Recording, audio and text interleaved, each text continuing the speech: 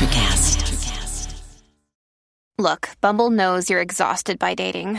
All the must not take yourself too seriously and 6'1" since that matters. And what do I even say other than hey?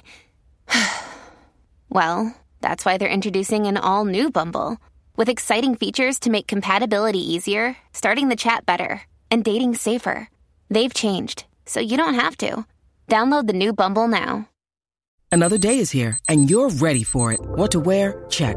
Breakfast, lunch, and dinner? Check. Planning for what's next and how to save for it? That's where Bank of America can help. For your financial to-dos, Bank of America has experts ready to help get you closer to your goals. Get started at one of our local financial centers or 24/7 in our mobile banking app. Find a location near you at bankofamerica.com/talktous. What would you like the power to do? Mobile banking requires downloading the app and is only available for select devices. Message and data rates may apply. Bank of America N.A., member FDIC.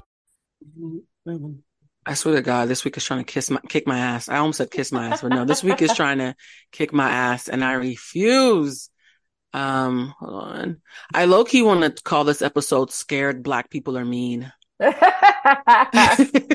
is Halloween week. Right. No, let me change it. Scared old Black people are mean. That caveat really does matter. Because every time my mother gets scared, she turns into an asshole. And I'm just like, you can't talk to me like that. I'm the one keeping you alive, right? I said that to her the other day. I was like, Mom, you know why you're still here, yes? All right. Let's see. All right. We have our sound check. You guys look great. Lulu, your skin is glowing. That ring light is right in your face, huh, honey? It is. Cheekbones, cheeking. More cheekbones. Right. So I want you guys to know this is the third episode of us being a trio. First episode, we forgot we needed headphones until we were logging in. Second episode, Jeffrey tried to be Beyonce and show off with his one mic. This episode, I too have a mic. We got Lulu a mic, but somebody stole her Amazon order. So for whoever's out there, Marina Del Rey, who's out there stealing mics, you owe Blue Centric LLC some money. Lulu, I'll put in a claim on Amazon. I'm just going to tell them that people thieving for the holidays. Guys, It is so good to see y'all. The reason why I have this virtual background is because I am not in Los Angeles the way I had originally planned. I'm still in Boston trying to save my family from themselves. Guys, if I did not look like my family, I would really think I was adopted. Do you guys sometimes feel adopted when you see how your family act versus how you act? Or was that just me? Not adopted. I just feel like growth. Evolution, yes. Evolve. That's all. I'm like, got it. This is why I left. I Got it. understand the chaos because I grew up in it, but I just don't want to participate in it anymore. Yeah. How about you, Lulu? Do you sometimes? Well, you and your family are very tight still. Yeah, my family acts just like me. So Lulu's like, no. I'm like, this is why I act like this. I remember one time I had a friend. My parents were in town. And I had some friends come over. They were having like a gathering at their Airbnb. And he was like, wow, you act the same, even around your parents. I was like, my parents are the reason I act like this. Yeah. And I've met Luther and Sly. I actually want to meet your parents, Lulu. Like, I want to see who's responsible for this. Like, I really. They're a hoot. You know what's so interesting though? When you're dating somebody and you meet your parents, I remember the first Christmas I brought someone home. We were having relations. And out of nowhere, this is the thing when you have ADD, you say things at the wrong time. And I understand because I too have ADD, but this is the wrong time. We're in the middle about to have relations. And he looks over and says, yo, you really act just like your mom. You're even kind of built like her. But do you ever do you ever catch yourself and be like, oh my God, that sounds just like my mama. Oh my God, that's something that my mama would say. That is me currently and presently every single day. Yeah, I actually think I sound like my mom less and less because I've gotten therapy. Yes, it's the therapy. Like my mother's been having panic attacks all weekend. She's done cussed out me, the doctors, the nurses, the person bringing her food. Like everybody's gotten cussed out, and I recognize it's because she's scared, right? Which is why I'm like, yo, scared old Black people are mean because they've never been taught how to deal with fear and vulnerability, and so the only thing they have is irritation and anger and crankiness. Yeah, I saw a meme. I think Lou, I probably sent it last week, where it's like, I remember always thinking my mom was always mad about something. Now look at me, always mad junior. I'm like, oh, that's exactly what it is. Well, I gotta bring it back. When Black people are mad, particularly Black women, studies have shown that's depression. Right. But Blue, speaking of my mom, I got a text about 2 hours ago. You're gonna love this. Oh. It said, "You were on 25 words or less." Did you see what I just posted on my IG? Oh no, I didn't know. London Beauty, he's the makeup artist for Layla Hathaway, who, by the way, is the only celebrity I've been told I look like when I had locks. It's so interesting. And he texted me. He was like, I was looking at my phone and I heard a voice. He said, I know that voice. And then I looked up and he sent me a picture of I was like, oh man. Yeah, which my mom, she wasn't watching. One of her church members saw it. The church saw you on 25. Who knew people were watching 25 words or less? Exactly. So that's why she's like, why you ain't telling me? I said, I forgot about it. We shot that back in April. So let's bring the audience back in. Guys, back in April, Jeffrey and I went on. Now, I love that this happened today so we can actually talk about it because we were on embargo and we didn't have enough money to pay for lawyers. But back in April, Jeffrey and I auditioned for a show called 25 Words or Less, which is basically a really rich version of Taboo. I, Blue Chalusma, have not lost the game of Taboo in 15 years. So I'm being serious. People play Taboo with me and they get angry. It's like spades. It's like my spades. And so Jeff and I practiced like 3 times a week leading up to this. We got there and they made it clear that we're the best team that they had seen in a long time, to the point, and Jeff, you can collaborate this. When we went in, you're supposed to do an episode, and if you win, you stay to do a second episode. They were so sure we were going to win. They said, what do y'all want for lunch after this first episode? They told us to start thinking about our lunch order for the second episode because we were so exceptional. They put us up first. That boot camp was so dry. We were the most exciting things in the boot camp. Like they were just kept calling on Blue. The man that was speaking kept using Blue as an example because I think he was flirting with me a little bit. I'm not even gonna hold you. they were so dry. I almost got me a white cat at it. But no, like we were so the favorite. And then at one point, I remember that guy, the producer, said, the only way y'all could lose is if the celebrity completely fails you. That's the only way y'all could lose, if the celebrity does not understand the assignment. And guess what, y'all? The celebrity did not understand the assignment. Lulu and Jeff, you're going to have to tell me when my voice is distorted because I like to put the mic next to my mouth when I'm upset. It's very phallic. I'm working on that. So the guest was, what was the celebrity? Andy Richter? Fucking Andy Richter. Okay, I hope Andy Richter, Andy, you're probably a nice person, but I hope you stub your toe every time you got out of bed for the rest of your life for the way that you made me and Jeffrey lose all that money. Okay, we went up to $100,000. Do you know what that means in this economy? $100,000 in 2023 is about $200,000 in 2019. $100,000 playing Taboo. Yeah, so yeah, we could have won a lot of money. So if you saw Jeffrey and I on 25 Words or Less, don't text us. Yes, that was us. And yes, you did watch us not play at all and then smash the last round when it didn't even matter and then lose. And guess what? The girl who was the other celebrity, she should have been our partner. But guess why they didn't pick her to be our partner? Jeffrey, tell them your theory. Because she was black and we black. They didn't want to put all the black people together. Andy was white and the other two we playing against was white. All the brilliant people were black that day. Not in general, guys. Please don't send me messages. It just so happened we were the best team in the room and we were black. And the best celebrity in the room was also black. And so on some thing to make it swirly, they robbed us of our money and put us with Andy fucking Richter. Fucking Richter. What was he doing? How did he lose it? Nothing, because he had to tap. All he had to do was tap us in. He wasn't picking word because each word is like worth a certain amount of points or dollars or whatever. Yeah. And he was just scared to pick the larger ones because he may have not known what they meant, but it didn't mean that we didn't know what they meant. Yeah, well, I think honestly, I don't want to do the race card so early into the episode.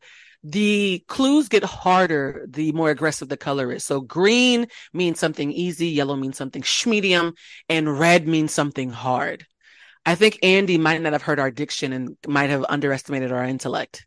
Because Jeffrey and I were thinking, as long as you pick a bunch of reds and we get really high points, we could actually win the game. Even though we haven't played the first 2 rounds, as long as you give us hard ones and we pull them off, we could win. Andy comes on and he picks all yellows and greens, which means it's numerically impossible for us to win, even if we smashed it. Even if we did, yeah. And not only did we smash it, we had time left. Like we picked all the answers and just stared at the screen like, how you feel, bruh? We done. How you feel? How you feel? So yeah, I'm gonna find that episode just so I can cry. But yeah, that sucked. And we met Meredith Vieira though. She apologized to us. Shout out to Meredith. Meredith was great. Meredith, they said Meredith don't talk to nobody. She stopped and took a photo with me and Blue. Oh, you know what? Maybe I can post that today with the episode. The episode, okay. I'm gonna post the photo. I don't know if I'm gonna post the episode, but I'm gonna post the photo. But yeah, it's bad when Meredith Vieira leaves her trailer to come say goodbye to us because she feels so bad. But yeah, so that was about disappointment. You guys, speaking of disappointment, I'm going to segue right into our topic. I gave you guys a heads up. Usually I surprise you guys with the warm-up topic, but today I felt like we needed to talk about how, and this is the title, Keith Lee is running through Atlanta like Thanos. Okay. Jeffrey, this one I had to pick because you're a chef and I needed somebody in the culinary word. See, and I feel bad because I'm not well versed in this thing. You don't have to be well versed. I sent you all the links for you to catch up. It would have taken you 30 seconds. It was a busy day. Okay, Oh, go ahead. I'm going to catch up with the audience, though. So even if you're not caught up, you ain't got to tell us, friend. Moving forward in podcasting, if you don't know, you fake it. You don't announce it to the audience that you don't know what's happening. All right. So there's a chef, not chef. Now you got me thinking about you. There is a TikTok food critic called Keith Lee who has over 14 million followers, guys. 14 million human beings watch what this man eats on TikTok to figure out if they want to eat there too. He's also a former MMA fighter and a loyal family man. I feel like I have to point out that he does MMA because he is so mild-mannered. It's easy to take him for a punk until you watch a video of him beating somebody's ass. So anyways, Keith Lee has been doing a food tour. He's been doing a lot of reviews of different areas, and he was in Vegas previously. And 5 days ago, he landed in the ATL. And it has been complete chaos ever since. And before he could even talk about the food, guys, he accidentally exposed how bad customer service is in Atlanta, the shady way they do business, their crazy rules, their lack of organization, and how often they treat customers like trash unless they are a celebrity. So he was going to different places and filming them, treating him like trash. Treating his family like trash. And then when they see him walk in and say, "Oh my God, it's Keith Lee," suddenly saying, "Your table will be ready in 5 minutes." And he was like, no. My customers want a review of their experience, not my experience as a celebrity. Two of the places that he got in trouble for the most are a place called The Real Milk and Honey. Apparently the tea is in Atlanta. Please tell me if I'm wrong. The tea is, they call it The Real Milk and Honey because there's another place called Milk and Honey. So they put the word real on top of it just to steal their name. That's shady. That is shady. That's shady as hell to call yourself The Real when you came second. And the other place is a place you might know called Old Lady Gang. That is started by 90s singer, producer, and Tony nominated songstress Kandi Burruss. So the Old Lady Gang, I know, they have people waiting for 90 minutes. And so Keith had his family walk up and said, "Nah, we don't take reservations. We don't take orders. We barely got food, y'all. I mean, it is what it is." And they told him they couldn't do nothing for him. Keith Lee walks up and they immediately say, "We could get you seated in 5 minutes." He said, "Now hold up now. You done told my wife and my mother-in-law that they had to wait 3 days and hope for a chicken wing to fall from the sky. So how would make that make sense?" And so after that review, everybody went crazy. And now there's a heated debate all over social media. Like everybody in the industry who's nowhere near Atlanta is talking about this, about, is Keith Lee doing the Lord's work? Or is he denouncing and ruining Black businesses? Cardi B stepped in, by the way, and said that she always tells Offset that people in Atlanta, the restaurants, have the worst customer service, and that she backs Keith Lee because he's the first person to expose this problem. So what do you guys think? Do you think that it's okay for him to be this honest? Because it's mostly Black businesses. Or is he a traitor to our race because he's exposing that we have bad customer service in the ATL? I think that he's doing the Lord's work. And I think a lot of people have those issues. I think that the reason why there was so much publicity around this is because so many people have been experiencing it. And then to have somebody go on this large of a platform being like, they treated me like shit too until they knew who I was. They weren't taking no phone orders. You couldn't sit down till everybody was there. All these weird rules, $1 for a little thing of butter. It's like, yeah, a pat of butter is $1, y'all. One place had that you can't split a check if you have a table of more than 5 people. And then the rule number 5 was like, we don't take tables more than 4 people. And we're like, which one is it, friend? Is it 4 or is it 5? Yeah, I am obviously, being a chef, being in food and beverage and everything. I work in marketing, food and beverage. I work in front of the house, back of the house, and now I have my own private catering. Like, customer service is your job. Like, yes, we want the food, but you would be surprised that even when you have bad food, how much stuff people will let slide when the customer service is immaculate. It's LA. Like you can't have both. You can't have bad food and bad service. Like, you want to always have good food, but it might be an off day or a bad recipe. But sometimes, hey, just keep the drinks flowing, smile at the customer. You know, it's just one of those things you have to do. Yeah, I honestly think it's interesting because as a Caribbean person, we always make this joke that if you walk into a Jamaican place or a Caribbean place and they're rude to you, the ruder they are, the better the food is. So that is a joke in my community. I do think, though, that the standards are different in America. And also, too, a lot of these places are celebrity obsessed. Because the thing that Cardi points out is she says whenever she orders food in Atlanta, she tells her team, please name drop me so I can get my meal. Why do I have to be Cardi B to get my meal? Yeah. Because it will come, one, expeditiously, and two, it will look like the photos. You know, you ever go to a restaurant, order something, you like, this nigga, like her burger from McDonald's will look like the one on TV, not the actual flat ass patty that you get, smashed bun that you get when you go through the drive-through. Yeah, and you know who actually Keith Lee did a review on? Our friend Quay. Ludo, do you know Quay? I know Jeff and I know Quay. I don't think so. Blame it on Quay. Blame it on Quay. He plays TT with the wig and the purple lipstick, or whatever, pink lipstick or whatever. Well, apparently I went on Keith Lee's page and Quay had DM'd him saying, hey, how much does it cost for a review? Because, you know, Keith Lee is popping. If he even eats a Tic Tac, that flavor runs out, right? And so he told Keith Lee told him, I don't take money. That's the thing that makes him so popular. He refuses to take money for any of the reviews. He uses his own cash. He tells the audience up front how much he paid so they can tell what the price point is. And he gives you his honest review. A part of me is wondering if Keith Lee is neurodivergent because his inability to lie feels very kindred to me. I'm like, oh, this man can't lie for nothing. It could be God himself. He'd be like, nah, Jesus, this bread is stale. So when he did a review of Quay sent him two sauces, a lemon pepper sauce and like a sweet sauce for pancakes. And he said he didn't like the lemon pepper sauce. He said, I'm gonna give it a 2 out of 10, but I also don't eat seafood. And so he called his homegirl who does like seafood and said, taste it, because you know I don't like the lemon pepper or seafood. And she's like, I give it a 9. So he was being fair. He was like, I'm not the key demo. So if you send me something and I'm not the key demo, I'm going to have somebody who usually likes it taste it for me so they can give their opinion. And so he gave him like a 7.8 for the sweet one and a 2 for the savory one, but his homegirl gave it a 9. So that's still good. And I love how fair that is, because now if you like lemon pepper, you know, let me try Quay sauce, because I feel like somebody was telling me the truth. Do you guys think that that's why he's so popular? Because he's so willing to like hurt people's feelings and say this is trash without being mean? I don't know why he's so popular, because Friend is dry in the videos. That's my issue. Like I try, and not even from this for the show, but like just in the past, I've seen on his videos, I didn't make it through the first 10 seconds because that dry demeanor, I don't find it, because at first I was like, oh, it's a gimmick. But then I was like, oh, that's actually him. I can't watch that. So I don't watch his videos. I don't know his reviews. Even this Atlanta thing, I've been seeing his face as I scroll everywhere. I have not stopped and watched a single one of his reviews because I can't listen to that. It's like nails on a chalkboard for me. Sorry, Keith. I still listen because I think he's from Detroit, which is why I started. And he's like a super family man, which I think is cute. And then he was telling stories. Like I think he got on my radar because it was like a pizza place in Vegas that was like basically almost going out of business. And like one of the workers DM'd him and was like, hey, the food is really, really good here. It's a family owned business. They just haven't been able to get, we don't have enough money for marketing, blah, blah, blah, blah. So he went over there, gave him a review. And it was like the next day, the line is like out the door. So they pay their mortgage. Nice. Yeah. Yeah. I was like, I think that's nice that he tries to help restaurants that are small and whatever. And he gave honest reviews of their food too. Like he'd be like, oh, I didn't really like them garlic knots. It's like, oh, but the pizza was good. And like, you know what I mean? Like he'll be just like that. I like that about him. Like I trust his opinion. And I actually posted on my IG a video of a guy who said, I actually think Keith Lee was full of crap, because how do you have that many food orgasms in one meal? And then he came to Atlanta, and everywhere he said it was good was somewhere that's actually good. And everywhere he said is bad is somewhere we talk shit about. And that's when I was like, oh, wow, he's the real deal. There's also a lady, a Jamaican spot, shout out, the one place in Atlanta that I know that did not get dragged by Keith Lee, because half of Atlanta's restaurant business is literally sharding themselves right now over Keith Lee being in town. Like they want him to leave.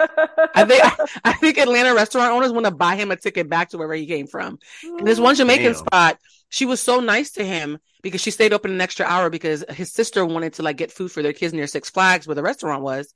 Didn't know it was Keith Lee's family. He walks in at 11:52. And the restaurant's still open. And he's like, you waited a whole hour to feed my family, not even knowing that I was a celebrity. And he's like, how much do you usually make? Did you make tonight? And she ended up making $2,800, and he doubled it. Like he matched her whole day's earnings. And then her homegirl was there praying over her, like, girl, you've been praying for this. Turns out that girl who he happened to walk into her restaurant, she had been DMing him for a year. He never saw it.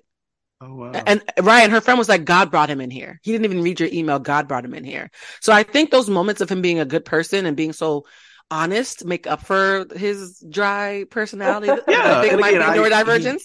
I see he's really popular. You know, again, I'm not saying anything bad about it. For me, I will start tapping in more. I'm mad he doesn't eat seafood because, you know, I would definitely send over a seafood mac and cheese. Oh, let me tell you, Jeffrey, you talking about Keith Lee, you better talk nice, because if he ever came to one of your events and ate your food in the video, me and Lulu would never see you again. Oh my God. Keith, come on. Is it a seafood allergy or you just don't like seafood? I'm sure you make other things, friend. Why are you stuck on seafood? You make other things. Because, baby, let me tell you, I cannot cook anything for anybody without the seafood mac and cheese being on the menu. For 14 million TikTok views, you might want to figure that out. You might want to figure it out, right? Speaking of figuring it out, when you guys get cold, do your nipples get hard? There's a reason I'm asking. I'm not being inappropriate. Don't call HR. I am HR, but don't call me about myself. Does that happen to you guys? Not me, but no. Yes. Okay, well, I've always wondered about girls who seem proud of it. Well, apparently there's a market there because Kim Kardashian has now come out with her nipple bra. Did you guys see that? I saw that, too. Yeah. She now has a bra where the nipples are always hard. And my first question is, why? Because men think it's sexy. So are men the only people seeing you that day? I mean, some women think it's sexy. Right, yeah. Right. Touche. As a pansexual, I've dropped the ball on that. I mean, maybe that's like is that the female version of guys in gray sweatpants? No, like, it's not. Is it women in, nipples is poking through? There's nothing like gray sweatpants. Because you are looking at the peen. You're not looking at women's nipples. That's not what turns you on. Baby, what is my orientation? Read the room. I ain't never heard you say you've been turned on by some nipples, though. Well, yes, but I still engage with that demographic, friend. And that's what I don't. Is that something that would turn you on, though? No. See, outside? We outside with my friends? See, so you wouldn't pay attention to that versus gray sweatpants. That might catch your eye. I mean, I have eyes, so yes, it would. Question. How would you feel if I, with my Tickle Bitty, showed up in a Kim Kardashian hard nipple bra? I'd like it. Are you serious? Okay, but the post that I saw on wrong with social, your friend. the post that I saw on social, it was the bra that had the nipples, obviously the nipples like showing. So when you put pokes clothes, to the shirt. But no, when you put clothes and layers on, I'm sure you'll see something. But is it as visually exposed as it is just in the bra? Yeah. Let me tell you, when she did the commercial, she didn't announce that was the product until the end of the commercial. The minute the commercial came on, I was staring at her nipples. And at the end, when she said, introducing the new nipple bra, I was like, okay, so it's not me. This is on purpose. Listen, Kim got Skims for nipples. She got Skims for men. She got Skims for the NBA now. Listen, everybody's wearing Skims. I don't even know at first I thought Skims was just shapewear. I had no idea it's a whole line of everything. Either women, Skims, Kim Kardashian is a face of Skims. Skims is actually operated by a Black woman. So let's just shout out that fact that it's a Black woman behind Good American and Skims, the only two Kardashian products that I've ever seen to have longevity and great reviews across the board. Just want to shout that out.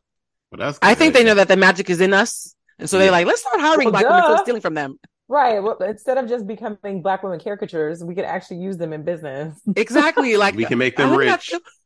And so the Black women who are behind Skims and Good American, actually, I think it's the same Black woman. We need to find her name. Can one of y'all Google that? Because I got too many notes in front of me.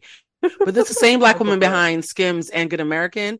And I want to shout her out. If we ever do a Black business or Black entrepreneurs or boss bitches, shout it out. She is going to be on the top of that list. I feel like she was on, I didn't know she was Skims. I knew she was Good American. I can't think of her name, but I know Lou is looking her up. But she was actually, I want to say last year or the year before, she was on like the season premiere of Shark Tank. They had her on. Oh, wow. Yeah, she was one of the sharks, and she, was listening to other entrepreneurs promote their business or try to get a deal for their business. But specifically, I remember because they said that she was the creator or brains behind Good American. And that's dope. First of all, I knew that to be Chloe's brand, but she, explained the whole thing. Yeah, working with Kardashians and all that. So it was like, I always knew a Black woman was behind Good American, but now I'm also learning she's with Skims. Yeah, Emma Grede is her name. Emma Grede? Yeah. Like money? Like her last name is spelled Grede. Oh, Gred. Okay. I thought you meant like Greed. I was like, well, that's a great stage name. What the hell? I love that for her. Emma Grede, I love that. I was a ghostwriter once, and this is a whole curriculum being taught all over America and Puerto Rico with somebody else's name on it. I'm still salty. So Emma, clearly that Kardashian check stopped you from being salty because I'm in my feelings about it. Could you guys ever do that? Because I know my answer is no. Could you ever be the mastermind of something and then have somebody's entire name all over it and not yours. Absolutely. Am I getting my check? Yeah. Well, here's the thing. For the money, the little bit of money I got from the Boston public school system, no. But for the amount of money the Kardashians are giving her, yeah, probably. You're right. Yeah. I'm all about working smarter, not harder. Because Emma would have to be coming up with marketing campaigns around her last name being Greed, like you said, to make it fun and funny and working twice as hard, versus Kardashian is a built-in brand label, whatever you want to call it. Here you go. Can I just be honest? Contract is right. Here you go. It wouldn't be, you'd be being nice saying twice as hard. It'd probably be 100 times as hard. No, I'm being serious. As somebody who has gone viral several times over the last decade of the Kardashians, I have talked to people who are running for president. I've written in motorcades with Michelle Obama. I have literally talked to attorney generals. I've done exposés. I've broken stories. Nothing in my entire life has ever got me more hits than talking about the Kardashians. Well, I will say, Emma. It actually messes with me a little bit.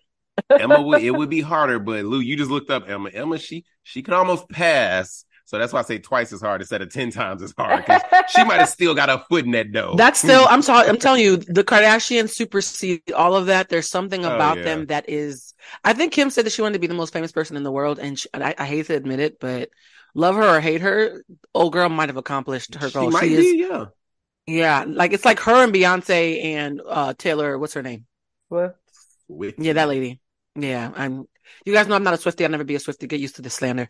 Actually, that wasn't slander. That was just me just keeping it cute. I'm still watching her and Travis. What's his name? At the football games. I've never prayed for a celebrity couple to break up because I mind my business as a hobby. But whatever this publicity stunt of them is, I'm tired of it. You don't think they're really together for real? I think that the marketing around this, even if it started off real, it's no longer real. Something can be. I think it started off as publicity stunt. And, when you have to spend that much time together, actual feelings might develop. So they might now be a real couple, but starting off. I've seen Travis Kelce's type. I'm just going to disagree and keep it at that. But I don't understand. What would Taylor Swift need need more publicity? So basically the back end story is she was in a contract that stopped her from saying yes to the NFL the 4 different times that they asked her to be in the halftime show.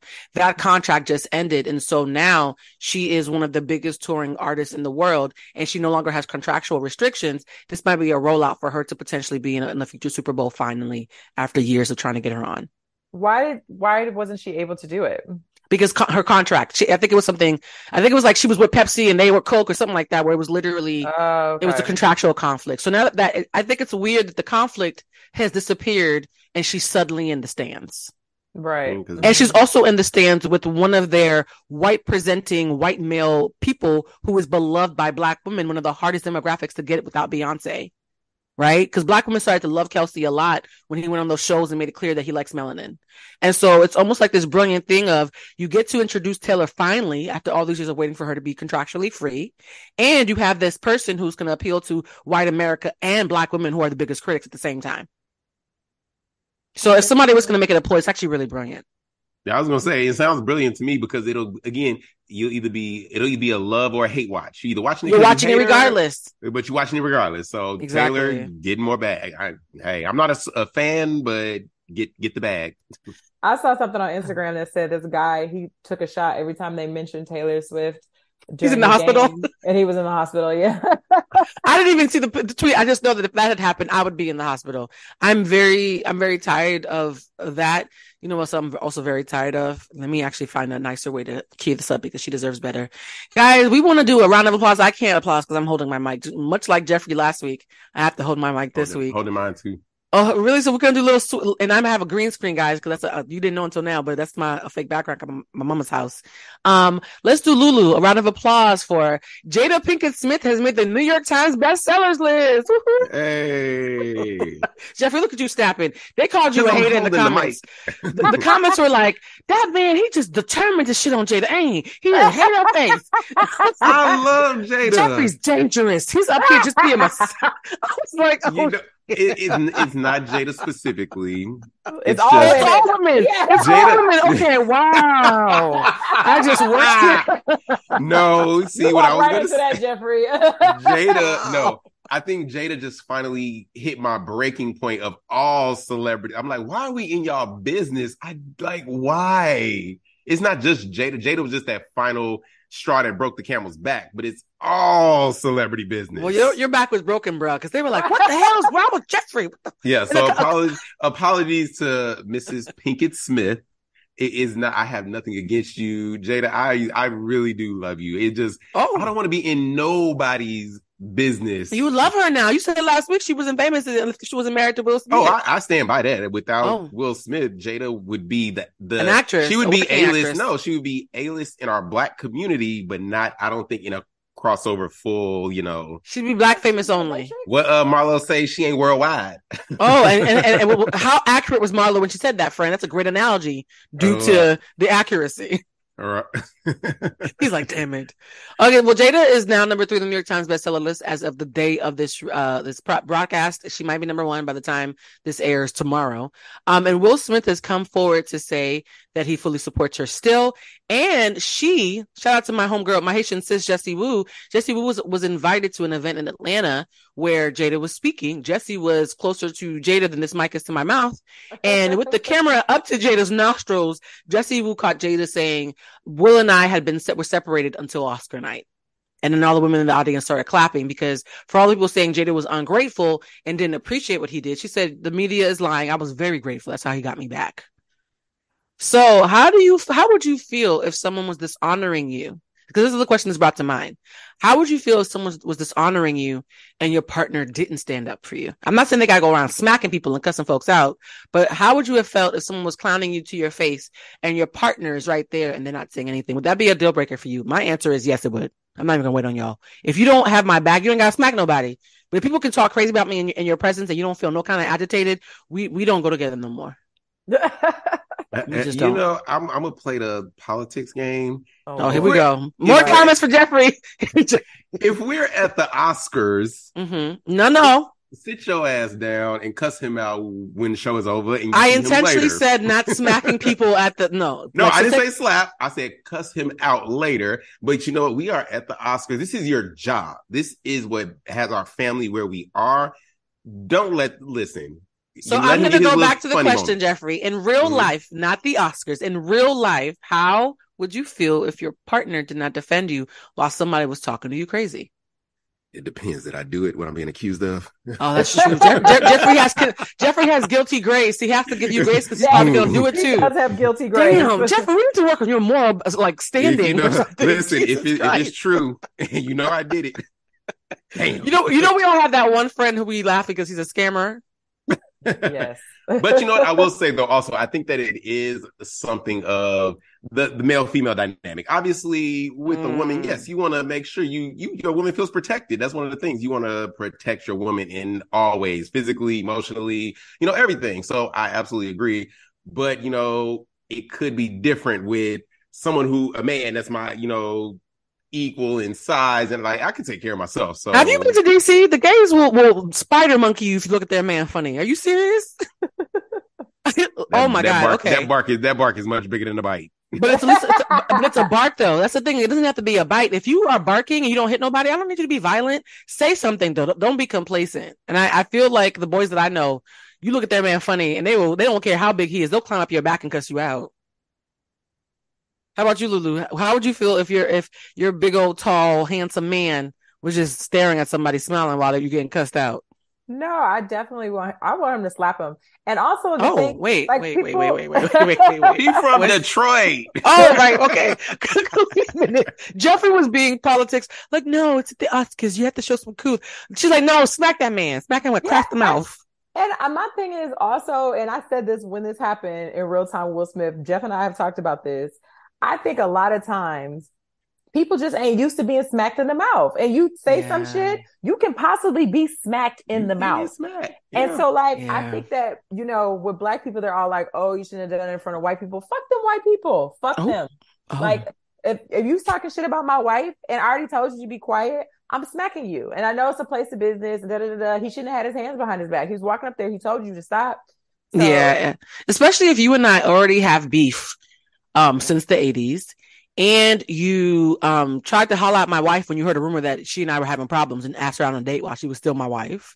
And you clowned her in 2016 already while in front of all of our coworkers. Like, to me, I'm not a violent person. I give too much grace sometimes. But if you play in my face that many times, at what point do you think you're not going to get slapped, though? Yeah. I'm not condoning violence, but at what point is it too much for anybody to deal with? Sometimes people just need to be smacked and they need to remember. Even when Chris Rock did his little, thing where he was talking about it, he still was just talking about Jada. He didn't even say anything about Will because he probably didn't want to get smacked again.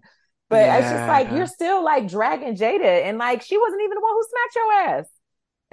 But she's the one who broke his heart. And you know that's worse than getting smacked, getting your heart broken. Mike Tyson had a famous saying, everybody has a game plan until they get punched in the face. Yeah. Yeah. Everybody got a plan until they get punched in the face. Would you guys speak of if it was your partner? Absolutely. Yeah. Jeffrey? Well, I'm nervous for Jeffrey's answer, Job. I'm very confrontational though, so. It's not because I love you, it's because I have anger management issues. Again, it depends on, is it like me? It's a lot of variables. It's a lot of variables because that's too much. That's the answer. That's the answer. Listen, no. You want some funny shit, friend? Is it being said and my partner did not hear it, did not see it, so I'm stepping in? Again, can my partner defend themselves? Like, what is the? Because listen, I'm sorry, I'm not fighting. I'm too grown to be fighting. Who said you had to fight? I said react. You could just use your mouth. Oh, okay, words yes. I'm sorry. I guess I'm thinking too far. I'm thinking like physical. Like, words. Oh, sure. We got bills, friend. I got a family that's okay. Yeah, because I'm just like, I'm not fighting nobody. I'm sorry. It's just. But you're not. Well, honestly, I've had people say, "Blue, I wish you had just hit him," because what you said was like he's not going to recover from that. I've had people say that it would have been preferable had I hit them. So I honestly feel like, and I'm being sincere. People who feel too comfortable talking shit about me around you, and I find out, we're going to have a problem, I'm going to create distance. Right? Because it has to be a thing of, if we're cool and they're saying shit that's fucked up and unfair, you sitting there for too long, you become complacent at a certain point. And that's not even romance being added into it. You know what I mean? And also, too, there's a way to vent about somebody without lying on them. We all know if we have a friend that's loud and somebody complains, can you believe that loud ass bitch? We're like, well, that's my friend, but she can't be loud, right? But if someone is like, slandering someone's character in a way that you know is not true or fair. Oh yeah, I'm gonna step in. I'm like, yeah, that's my friend. You know what I mean? If I know that shit to be true, I'm just gonna be like, don't talk about them because they can't defend themselves. Exactly. They're not here. If I know that shit is true. Now, if I know it's a blatant lie, then that's when I'm gonna go to bat. Yeah, I think for me, one of my toxic traits is I know a lot more dirt on people than I ever feel the need to share. I think maybe it's a journalistic thing where I'm just used to having a certain level of decorum. Like Lou, you and Jeff, there's somebody that I complained to y'all about. The way I complained was a 2. There are things that have happened. Some of them are illegal that are a 10. Never mentioned when I was venting about this person, right? Because I was like, I'm gonna just keep it localized, right? Mm-hmm. So for me, I just feel like when you are upset with someone, there's a way to vent without taking it all the way to the skeletons in the closet and people having to make calls to the FBI. And so if I'm dating someone and they don't defend me, you don't like me enough if you don't get upset when people talk shit about me. I agree completely.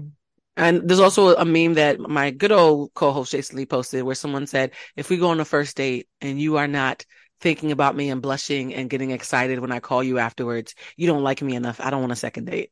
Do we agree with that statement, guys? Oh yeah, from a first date, yeah. It should be blushing and waiting. Look at us being cocky. I agree. I know it's probably problematic, but I agree. I need you to be a little obsessed. I'm actually there right now. Ooh. But it ain't gonna work. Well, we're back to this week's episode of Jeff Doesn't Believe in Love. And in this segment... It ain't I don't believe in love. It's just I had a whole honey, the people have spoken. You're jaded. The comments I had a whole fairy tale. I've built out a love story in 45 minutes, but in all of an hour, it got crushed. Oh, wow. I want you to talk to your God and process how much of that you want to share for when we circle back. Lulu, because we are going to circle back. I want to hear the tea on that.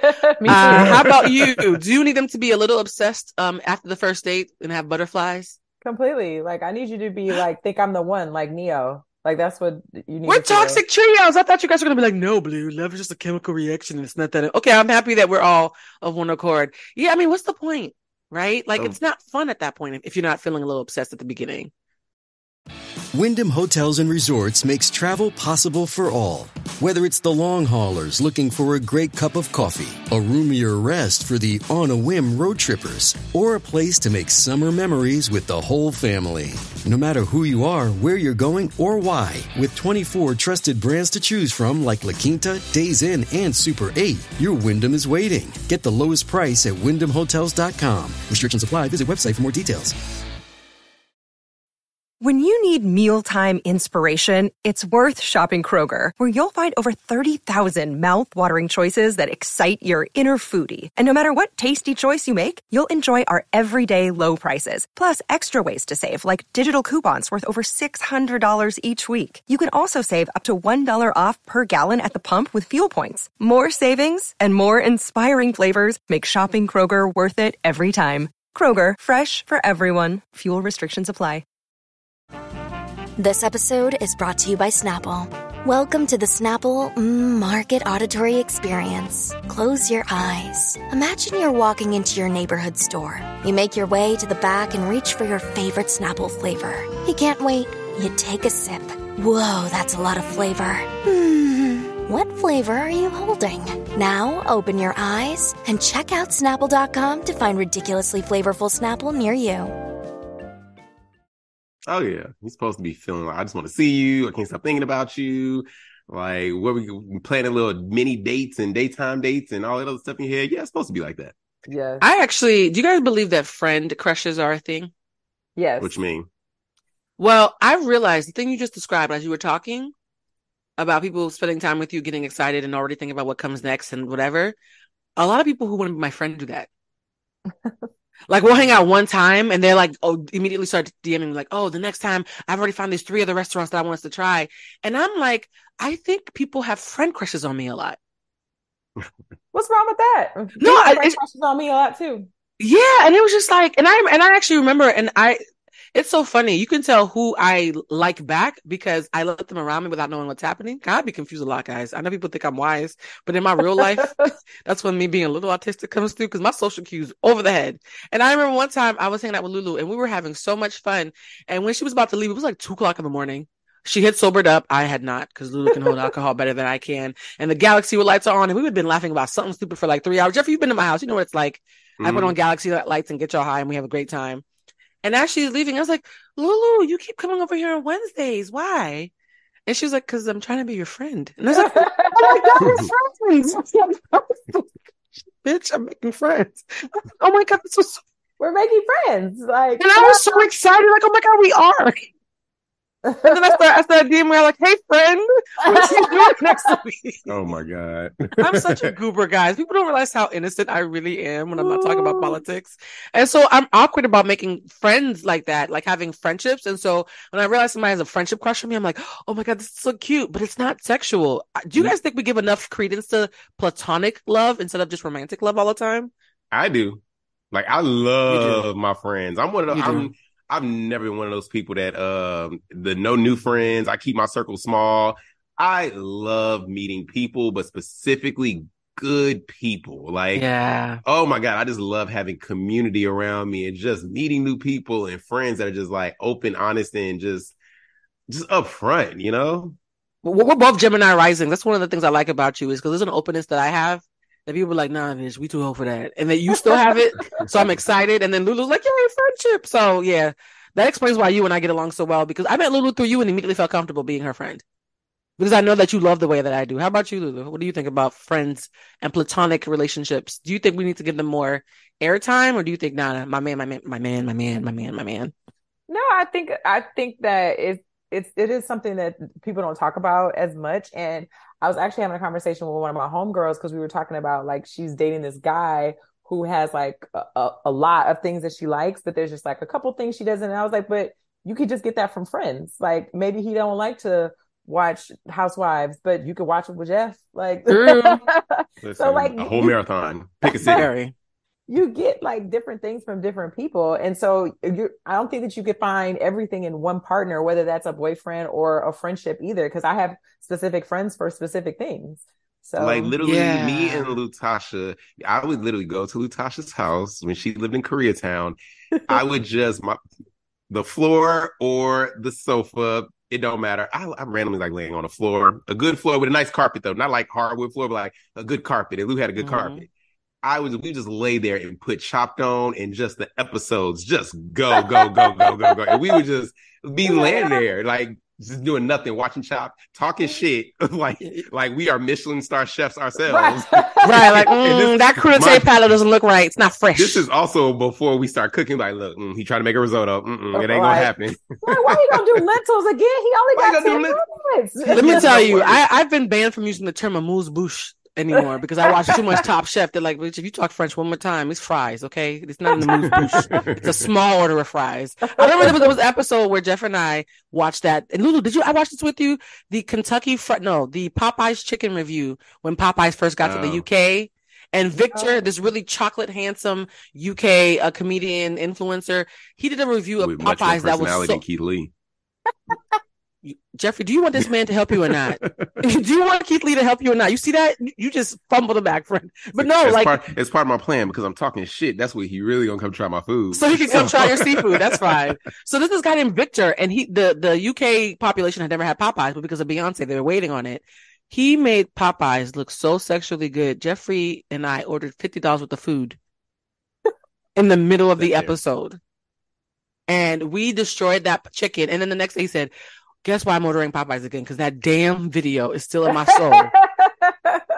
It was truly like, I'm sorry, Keith Lee don't sell me on wanting to try a restaurant. That video we saw, Victor, it made literally, I think I ate Popeyes 2 more days after that. Like, I did too. I had a whole, like, my face was getting greasy. Like, Popeyes had me in a chokehold because of Victor's video. At one point, he took the skin off the extra crispy and wrapped it around some fries. Made a skin wrap. He made a whole skin wrap. And mind you, okay, Jeffrey, to be fair, the edible and the galaxy lights were also in effect. I'm seeing a pattern here when people come up my house. Still, no, because Blue, then I played that video for somebody else. I played it for Charles. Y'all both know Charles. And then we ordered Popeyes. Yes, we ordered Popeyes. Like, listen, Victor, look, he needs to deserve a raise. Like, he's an influencer. We were influenced. Okay. What's his name? Victor, Viktor. We're gonna find him. You know what? We're gonna probably tag him in the description of this episode because I love Victor. Victor is very chocolate in a sexual way. Like, his skin is poreless. Imagine unblemished chocolate. He now has a modeling contract. Jeff, I forgot to tell you. Think Little Kim on Ebony magazine cover for the 50 years of hip hop. Wait, what? No pores. Oh, no pores. I'm like, she was a chocolate. Little Kim would burn that house down pores. if she thought that you were calling her chocolate. You meant no pores. Okay. Little Kim has been chocolate since 94. No, Victor is handsome and charming and hilarious. And he now has a modeling contract and is an international superstar. But for Jeff and I, it started off with him at Popeyes. You know what? The thing about Victor and influencers who are used like that is that they're using their platforms, right? Because we talk about platform and how we have a responsibility.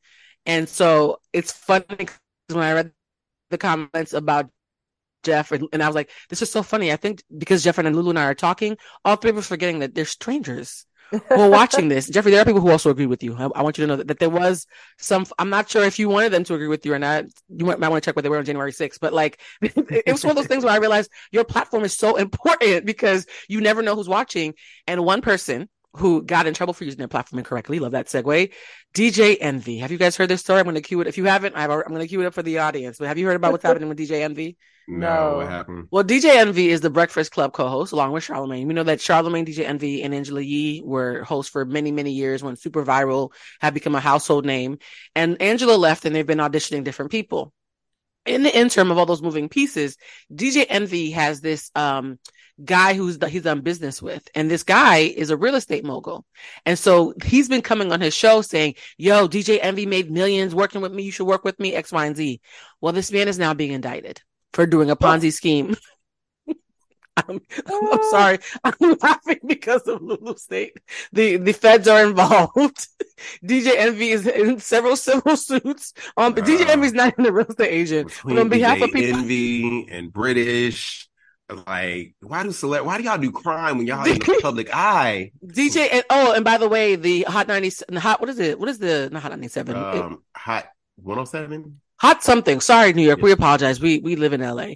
The station is now, I think the feds came to like take their files. Because Lord have mercy. When Popo come to your job to pick up the correspondences and the emails. Don't do crime when you are a public figure. But here's the thing though. They're saying that DJ Envy's biggest crime was not vetting him. DJ Envy is claiming that he was just shouting out his boy and doing business with him, but didn't know that his boy was a crook.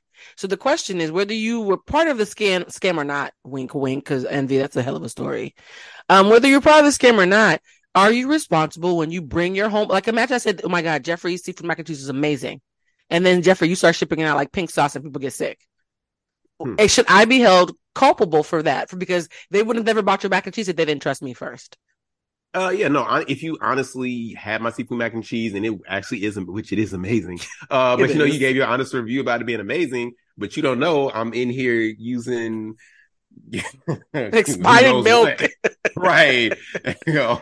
Imitation crab and shit. Yeah. Yeah. Then that's very different because maybe for you, like Cardi B calling into the restaurant, I use premium crab and premium shrimp. However, for these Gen Pop people, we use it.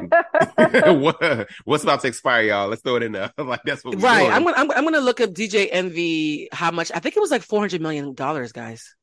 Sheesh. So this was real estate or what? Yeah, it was real estate scam. He was basically doing a Ponzi scheme where the people, 12 different people were buying into the same house and didn't realize it. I ignored it. I saw something about him talking about because he only takes like real estate or some advice from like Fabulous, right? Didn't you say something like that? Yeah. So I didn't pay. I just heard that part and I immediately thought it was stupid, which is why I kept going. He got hundreds of people. Like there are people who put in as low as 150K, as high as several millions, and there's about a couple $100 millions have been scammed overall. And when the police went looking through, the young man, Lulu, maybe you want to look at, 'cause I'm scared that I'm going to lose the page that I'm on. But the guy who is doing the scam with him, actually, I have it right here. He is a plus size gentleman. We don't body shame on the show.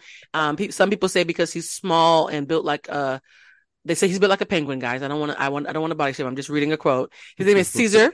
And because Caesar's shaped like a penguin, they were making fun of the fact that when they were looking over what he used the embezzled funds for, it was like Jack in the Box, Chuck E. Cheese, Domino's, In-N-Out. He was just eating his way. I don't want to laugh because that's just fucked up. So, like, that just speaks to me of somebody in pain. If I'm doing a Ponzi scheme, embezzling millions, and I'm eating my feelings, that sounds like guilt to me. No, I'm saying it as somebody who should have eaten. We're going to hell. Don't do crime. Like Jeffrey, you cannot keep saying don't do crime. We get it. If you don't do the crime, if you can't do the time. Jeffrey, we've all done crimes. Everybody on this fucking life has done a crime. Okay, he probably did. He might not have known that it was a has a jail penalty versus a slap. That's hilarious. I feel like we've all broken the law in each other's presence. But go ahead, friend. I feel like he probably didn't know initially that it was a Ponzi scheme, or else he wouldn't be on national radio broadcasting it. But they got away with it for a long time. People are bold and stupid sometimes. People get greed. It's greed. It's literally greed. Like you get away with something. British. I'm sorry, because that's the latest thing I saw. British from basketball. Some people who she is. Bring up the audience on who British is so they can get caught British, up. I can't think of her last name, but she's a former basketball wife, cast member.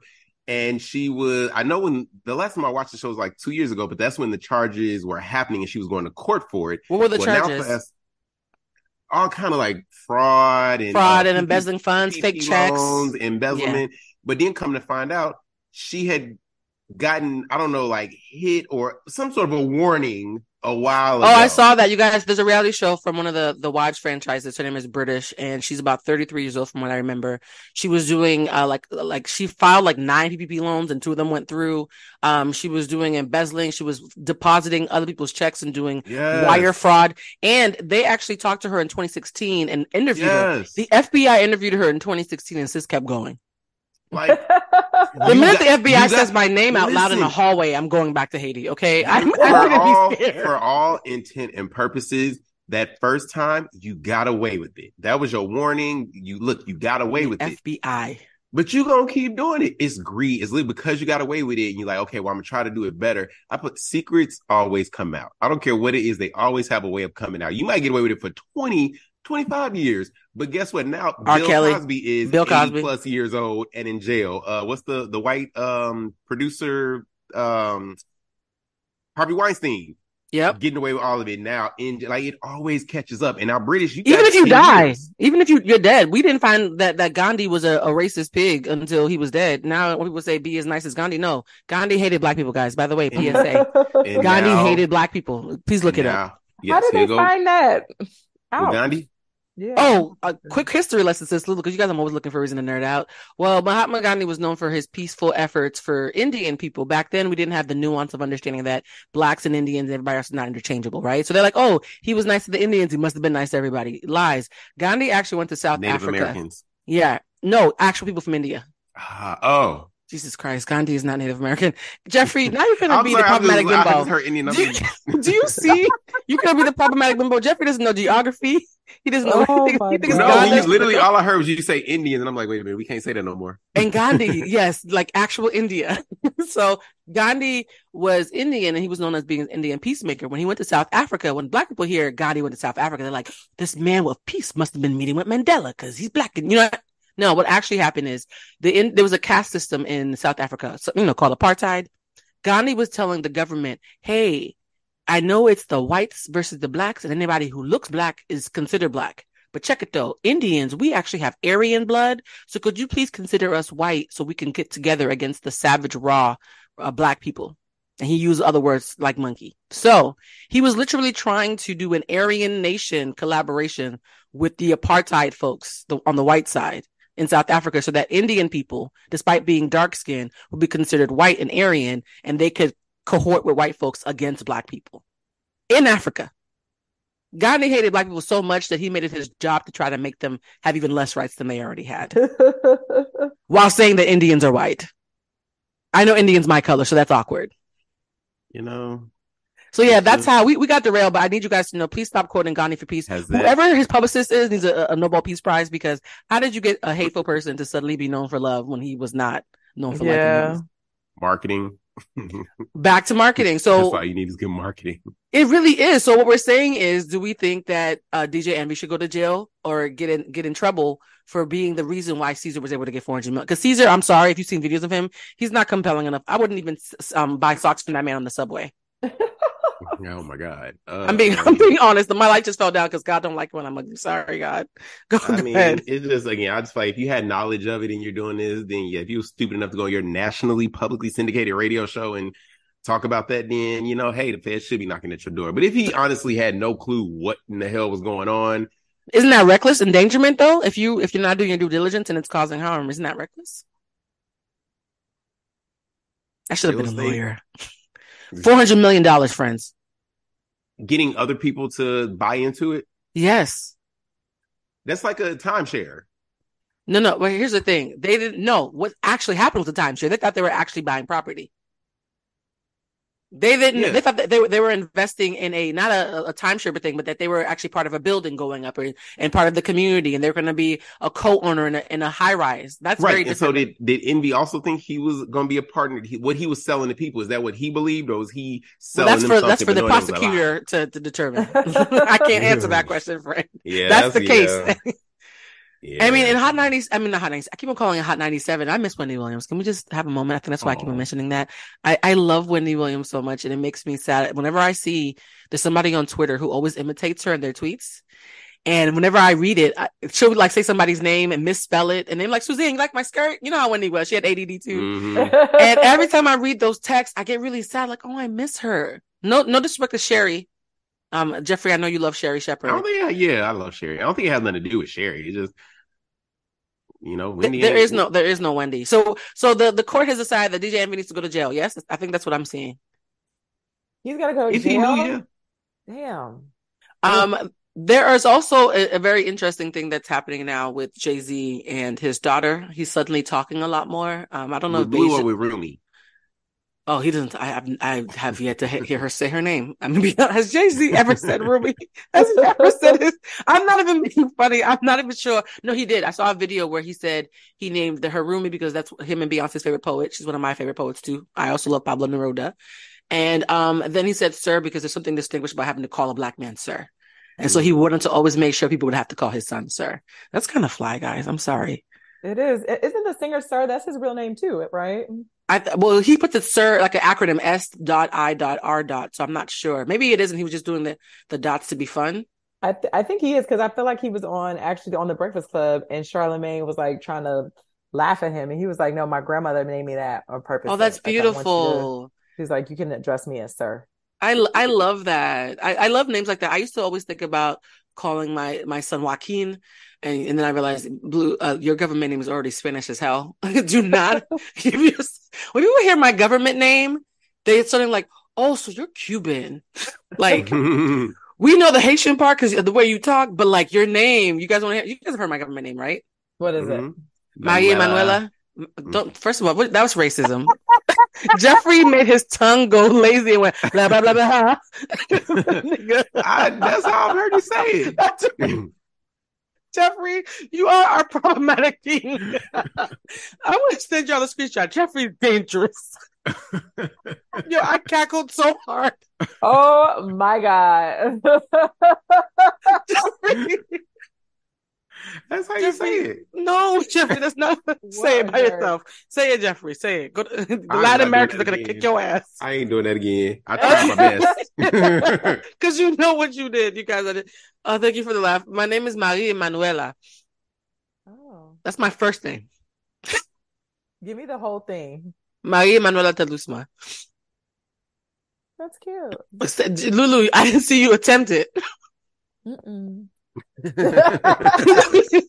Maria Manuela. Can you guys imagine having to call me my nickname was Emanuela. Can you guys say my nickname? That's the half of it. Well, it's off of the first time you saying it. If we had grown up in grade I've said together, it 6 times, friend. I would be able to, say it. You know, say A. A. Oh, like A. Yeah, say A. A. Man. Wella. Emanuela. There we go. Now, in front of it, say the word Marie in French, because my mother was very adamant that my name is not Marie. Marie before Emanuela. Yes. Marie Emanuela. Marie Emanuela. Marie Emanuela. Emanuela. That's why they started calling me Blue, guys. They were like, look, bitch. What's wrong with Marie Emanuela? Oh. Jeffrey, I feel like you started speaking Spanish. Huh? Say it again. What's wrong with what now? I know. I said was no. I guess I'd say. I mean, don't get me wrong. I love Blue. Blue it's also unique. But what's wrong with your God-given name? Try it. What's my God-given name? Maria Emanuela. Lulu, look at that. Brave. God favors the brave. Maria Manuela. Jeffrey, you looking away like I can forget you're there. Jeffrey likes to deflect. He's like, oh, I'm going to pretend my mic fell over. Oh my God. Oh no. What was the question? You guys, when you have an ethnic name, it really is kind of tough. And when people started calling me Blue, I was so depressed about it because blue wasn't even my favorite color. Like I was like, I don't even like that color. Come up with blue, or who came up with it? When I was like 18, I was going through a little bit of a depression. And I was walking to Circuit City through the mall because, retail therapy was my thing back then. And I went to the mall. Yeah, I know Circuit City. We haven't heard that in a while. Are they still open? Because they shut down. No. Okay, I thought so. Yeah. So this is the 1900s, guys. In the 1900s, when I went to Circuit City, because I had to walk through there for the mall, they had a bunch of printers that were lined up that were supposed to make pictures of really vibrant things to show you how great the ink was. So they had really red roses and really green grass. And the last picture was a brown tree trunk with hundreds of electric blue butterflies flying out of it. And I looked at the picture and I smiled. And I realized it was the first time I had smiled in months. It was a beautiful picture. So I took it. I don't believe it's stealing if it's free, guys. It was just a demo picture. I still have it somewhere in my house. Fix your face, Jeffrey, okay? So I took the picture. Don't confess to crimes when you're a public figure. It's a piece of paper. It's a piece of paper in a printer. So I took the picture, and the next day I was starting a new job, and I put it up in my cubicle. And they were like, what's your name? I'm like, Maria Emanuela. I was like, you can call me Emanuela for short. They're like, sure. This is in Boston, guys. And so they kept walking past me. And one day I heard somebody talking by the thing, and they're like, the girl with the blue butterflies in her cubicle, she's so nice. And they kept on saying, the girl in the cubicle with the blue butterflies, the girl in the cubicle with the blue butterflies. And one day they were like, hey, Blue, can you come here real quick? And I was like, who the fuck is Blue? And then there was a little thing called AOL, and I needed to have a screen name. And I was doing AOL on my break, and I was trying to find a screen name, and I put blue butterfly. And then I went online and people didn't want to say Blue Butterfly during chat rooms, and so they would call me Blue. And literally 6 months later, I looked up and every single person but my mama was calling me Blue without my consent. And I called my best friend and I cried. And I was like, I think they renamed me. Everybody keeps calling me Blue because it's easier than Emanuela just because of the damn butterflies. And he was like, well, you've had a really rough couple of years. Maybe this is your chance to start over. And that day I became Blue. I would never have picked it for myself, but it's crazy because my friend said, when you close your eyes and think of black, jet black. When you close your eyes and think of red, it's usually maybe one shade of red. When you think of blue, everybody gets something different. Blue means different things to different people. And I think that applies for me because y'all be getting different sides of me. Lulu, how did you get your nickname? Is it just because your name's Lutasha, or was it something that you would sing, or how did you get your nickname from? I never want to assume. Well, I have several nicknames, and it's funny because Natasha. Natasha. Whatever people call me, whatever they call me, it's like how I know like what stage of my life and like where I met them from. Exactly. But Lou, I think is just a shorter, like Lulu is just shorter of Lutasha. And as somebody who also has an ethnic name. Yes, that's true. American names can be ethnic as well, guys. I had an ethnic name that people are, I feel like it's spelled exactly how it sounds, but people will look at it and be like Natasha, Letitia, Latusha. And I'm just like, there's not even an N in the whole. Wow. I think people get overwhelmed when they can't remember names because Emanuela, of course, like people call me Amanda Fella and all types of crazy shit. But when I started going by Blue, the reason why you guys always hear me say my name is Blue like the color, people were like, why do you always say like the color? It's because one day I said my name is Blue. She heard ooh and had many options to choose from, right? This bitch said, your name is Glue? And I said, yeah. So nobody's ever calling me Glue. I don't like that. I've learned. So I was like, my name is Blue like the color. People hear what they want to hear because I am called Jeffrey. How do you mess up Jeffrey? Oh, nobody ever hears the E-R-Y. I literally always introduce myself as Jeffrey. Oh, Jeff. Oh, Jeff. That's very familiar.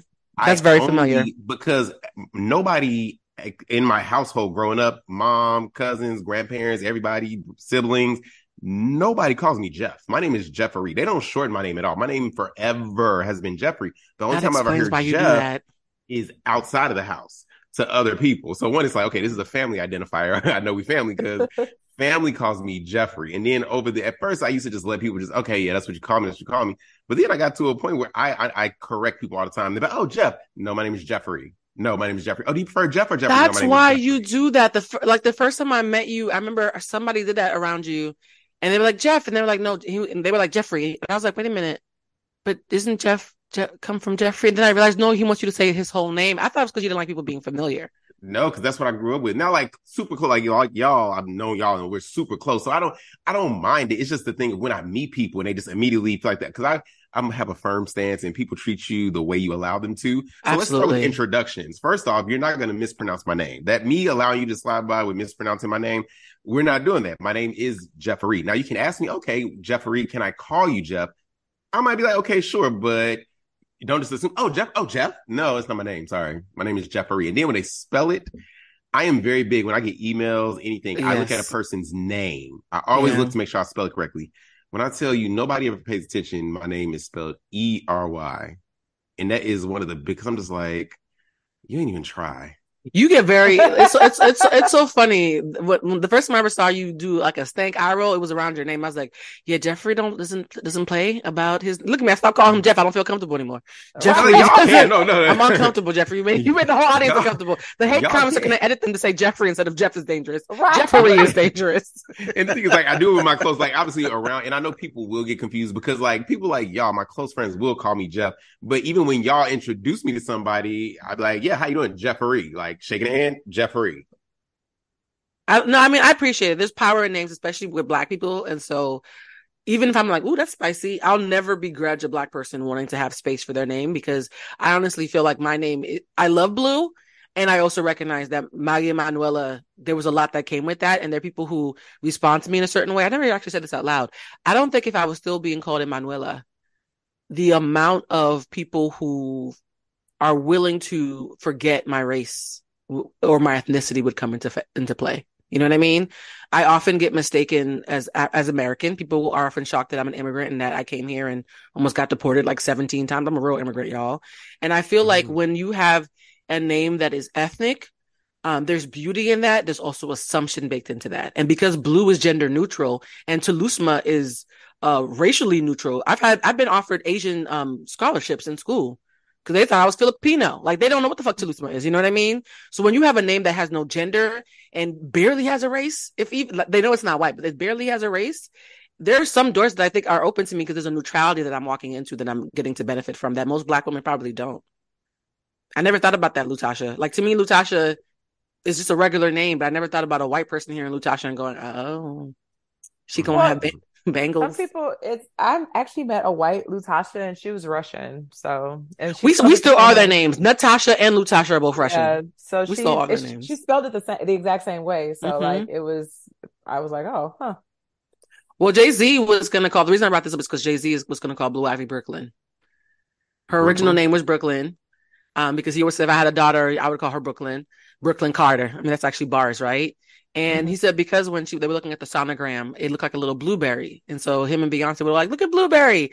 And they got so used to calling her Blueberry based on her sonogram. By the time it was time to name her, they're like, she's Blue. She's not Brooklyn. We've been calling her Blue for 9 months. And when they met her daughter, she was Blue. And I also think that's interesting. Do you guys have a name that you heard you should have been called instead of the name that you have? Because a lot of people always like, I was supposed to be called Larry, but they called me Cleophas.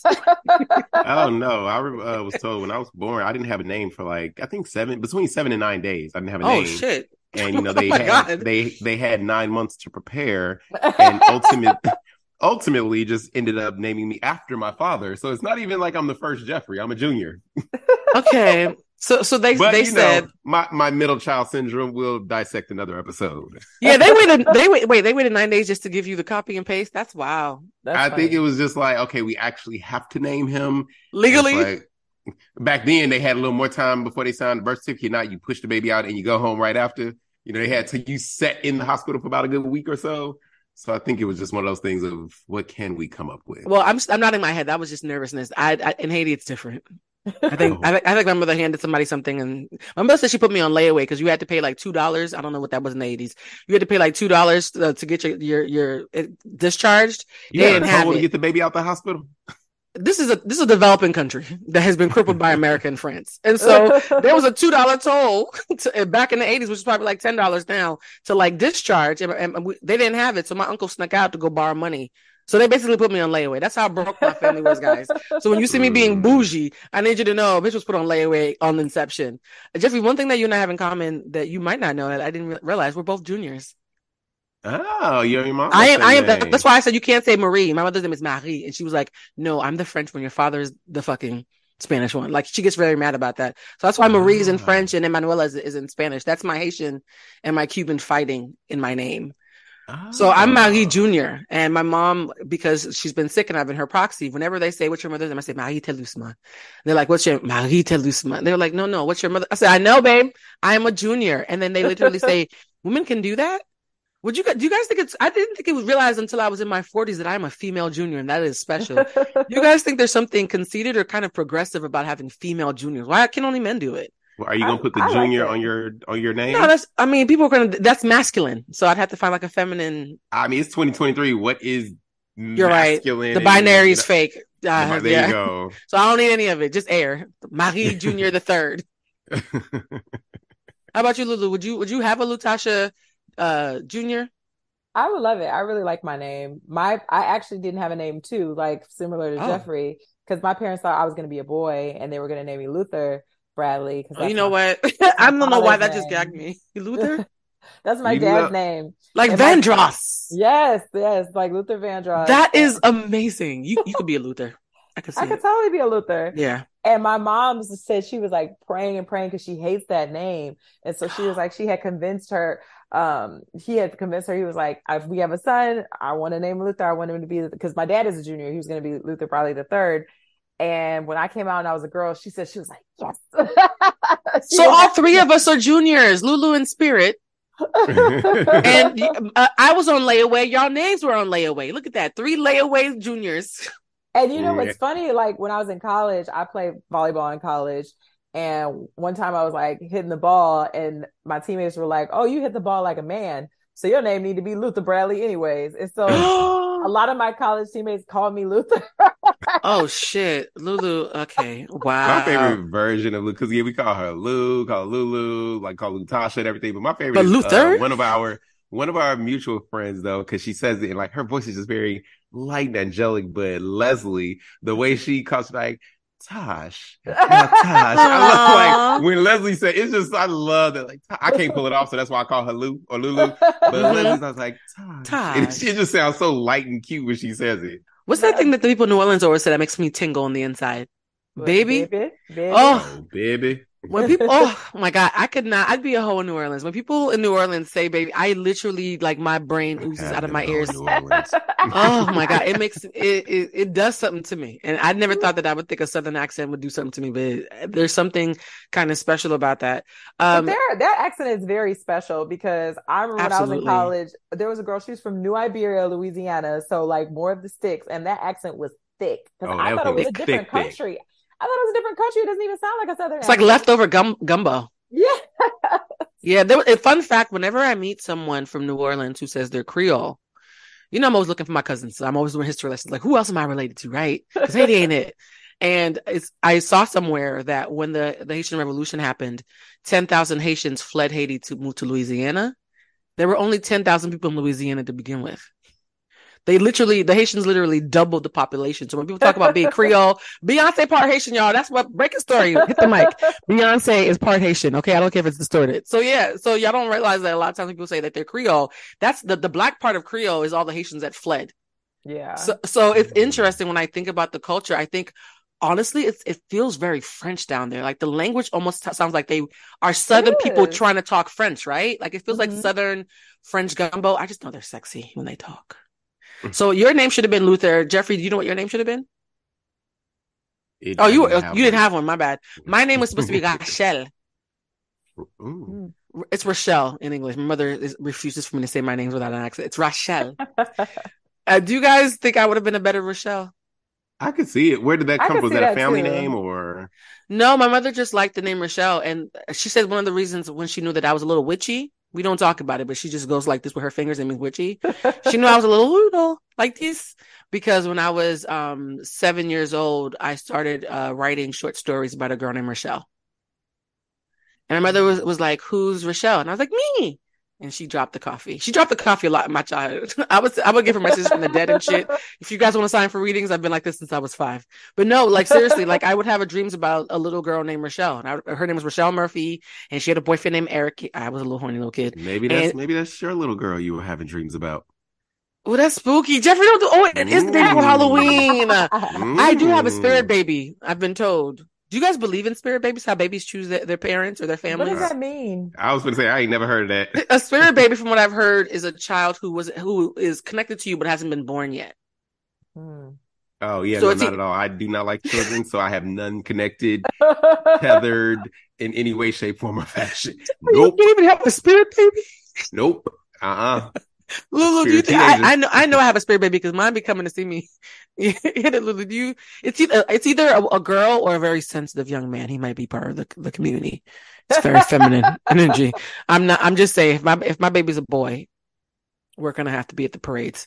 Hit it, Lulu. Do you think you might have a spirit baby? I don't think so. Mm-mm. You guys are really team fuck them kids, huh? Ain't no dreams of fish over here.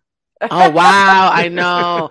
I actually have a friend who was like, I'm dating somebody, and I was like, yes, girl. She's like, this person has 3 kids. I was like, oh, girl. And we were talking about it like, oh, 3 kids, that's a lot of kids. Like, you just kept going. But then I thought, at our big age, if we don't want to have kids, isn't it like a cheat meal to date somebody with children, so that you never have to worry about that conversation being an issue? And you could just be a Meemaw like me. Well, not everybody wants to be a Meemaw child. That's way back in the day. I'm just like, I don't know if I don't know if I can date somebody. It's because you're still a child yourself, Jeffrey. That's what you're saying. You're a child yourself. You don't want to compete. It's not that they have to be at least age 9. Oh my God. Yeah, I can't do babies. I'm not. I don't blame you. Like, there's so much work, so much energy. Yeah. Like, expensive. You guys, I saw a video of a woman who was talking about how she got pregnant at 46. I dropped my phone. I mean, Janet, they had that baby at 50. Janet had tubes and stuff. That was intentional. She like just laid down with a man and it happened. There was no in vitro. Listen, these bodies ain't what they used to be back in the 90s and 80s, where 40 was you ain't really carrying the baby. Like now, because we know better, we treat our bodies better. Women are carrying babies at 40 plus. Like, my aunt had my cousin at like 43. I just feel, guys, hearing that made me stop in my tracks, because I'm the kind of person who would have only 3 eggs left, and on my 47th birthday, try to get some birthday sex. Like, menopause, where you at? And like, I'm. You guys both know me. I'm exactly who that would be, that exception. You like, I had a friend who like went into the ER because she thought she had cancer, and she found out she was just pregnant. oh shit! Oh my god! Are those similar symptoms? Like, what do you mean? How? Okay, guys, wait a minute. This Not show has to gone offend off the anybody, because it is still 2 days left in Breast Cancer Awareness Month. Oh shit, we're going to hell. This show is how it ends. Okay. But how did you? That reminds me of the time I went to the doctor because I had a fever, and he put the thermometer in my booty. And so, to this day, I don't know if that was inappropriate. Like, I often wonder if I should have sued that doctor. But Lulu, how does cancer and pregnancy mimic each other? I don't know. She just told me she thought she had cancer. She ended up being pregnant because she didn't think she could get pregnant. So I think she was having like back cramps, and like she was nauseous, and it was a bunch of weird stuff. So she thought, she didn't think she was pregnant. I tried to convince a whole medical professional that I had meningitis. Turns out I was just coming down from my mushrooms. Oh my god, we're going to hell. Oh my god. I had my friend Brad, he took me to the urgent care, and I just knew. My friend, who shall remain nameless, I'll never forget what he said when Brad picked me up. You tell them where you came from. Guys, I just realized I think my edible hit. Oh, welcome. Oh wait, she said welcome. Having a little cocktail, which is now gone. All right, we didn't do the drinks today. I'm drinking coconut water. I don't have anything. I was in a rush. I was in a tizzy. Yeah, I'm drinking coconut water that is disappearing. You ain't cover up the label this time, boo. Right, you're supposed to cover up the label. Oh shit. I'm covering up the label until y'all give me some money, like a ransom. But no, like I'm happy I'm having coconut water, because I do feel like my self-care plummets a lot when I'm taking care of family, which is so interesting. We're talking about fuck them kids. Let's also talk about fuck them relatives, right? Yikes. When you said yikes, there's a time in your life where you realize that some of your people in the family are just going to be an L on the tally sheet, right? Mm-hmm. Yes. I wasn't around long enough to have a tally sheet. So that's the thing about me being home lately, is that I've been ignoring these niggas for 20 years. So now that I'm back, I'm like, oh, wow, this is who you became. Wow. Okay. Didn't see that coming. That escalated quickly. And so because I'm meeting these strangers for the first time, right, as the prodigal son, they all think I'm Hollywood. They all think that because I live in LA, I must be rich. Like when I'm out with people in my family and something has a price, does it have a price? Because I'm here, right? And so now that I'm realizing that there's family versus relatives, I think I'm late. Like, is being in your early 40s too late to find out that there's whole sections of your family that are probably dead to you? Like, did you guys find this out earlier? Am I late to the party because I was the prodigal daughter? Wait, what do you mean? What do you mean? Like, at what age did you realize that some people in your family were an L? Like, it's like we're relatives, but we're not family. Maybe I'm not behind. I mean, well, I grew up. My father, he passed when I was 6 years old. Oh, I'm sorry to hear that. Obviously grew up much closer to my mom's side than I did my dad's side. You know, like my grandparents, my father's parents, we were regularly with them and just their children. So my aunt, uncle right there. But that full side of the family, I can't say I ever like just closely bonded and connected like I did with my mom's side of the family. So you said that that whole side of the family is kind of like relatives, rather than family. But yeah, I don't know them. Does that make sense? Yeah. Yeah. Do you see them at all? Oh, well, not anymore. Not since I left Chicago Heights when I was 18. This was back in 2000. I graduated 2004, and baby, saying I never looked back might be an understatement. An understatement. Yeah, you really never look back. Lulu, do you have any else in your family that you've accepted? Like, this is just somebody I'm related to. I mean, like, I'm close with both sides of my family. Like, obviously, more your mother, but as I got older, I've been getting closer with my cousins on my dad's side of the family. But I mean, I don't know. Like, my grandmother is really mean, so I don't really fuck with her. I love hearing stories about Lou's grandmother. Wow, yeah, Lulu, that's a big one. Right, Lulu, pause. You just did that whole thing. Like, no, everything is Gucci. We love each other so much. Mima's a motherfucker, okay? Fuck Mima. She was like, wait a minute. That's a big one? Grandma is a big one, Lulu. Yeah, I honestly think because I was the oldest cousin, and when I left, I was 21, 22, and they were all like 4. Like, I left because one of my uncles just kept on popping out kids, and then my other uncle started synchronizing with him. I was like, yeah, I'm out, because y'all are not gonna have me babysitting for the rest of my life. So I left all these infants and like young kids and thought, okay, when I come back as an adult and I've got my money and got my coin and figured out life, we'll all be adults and we could all hang. So I think I always had this image of my cousins and I always hanging and being friends in adulthood. And I realized that my cousins are attached to uncles that I don't fuck with. You see what I'm saying? So it's like, if I don't talk to your daddy and you and I get along really well, I still might not see you at functions anymore because he's going to be talking in your ear.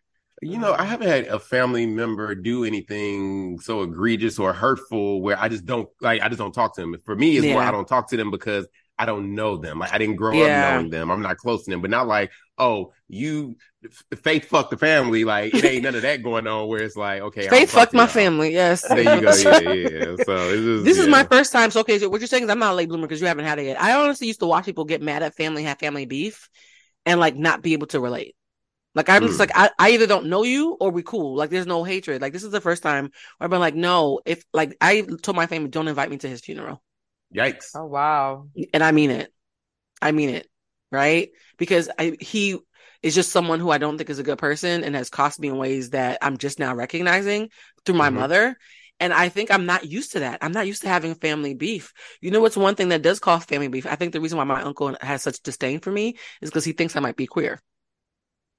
And I was like, really? We're still doing that in 2023? Like, we still... When I found out that was the reason, I was like, you cannot be that basic. I almost was disappointed that it wasn't something sexier. Like, I told his wife that he cheated on her or something, right? So I was like, well, that's it? That is boring. It was anticlimactic. And it's crazy because I keep forgetting that we're in a time that is not always LA.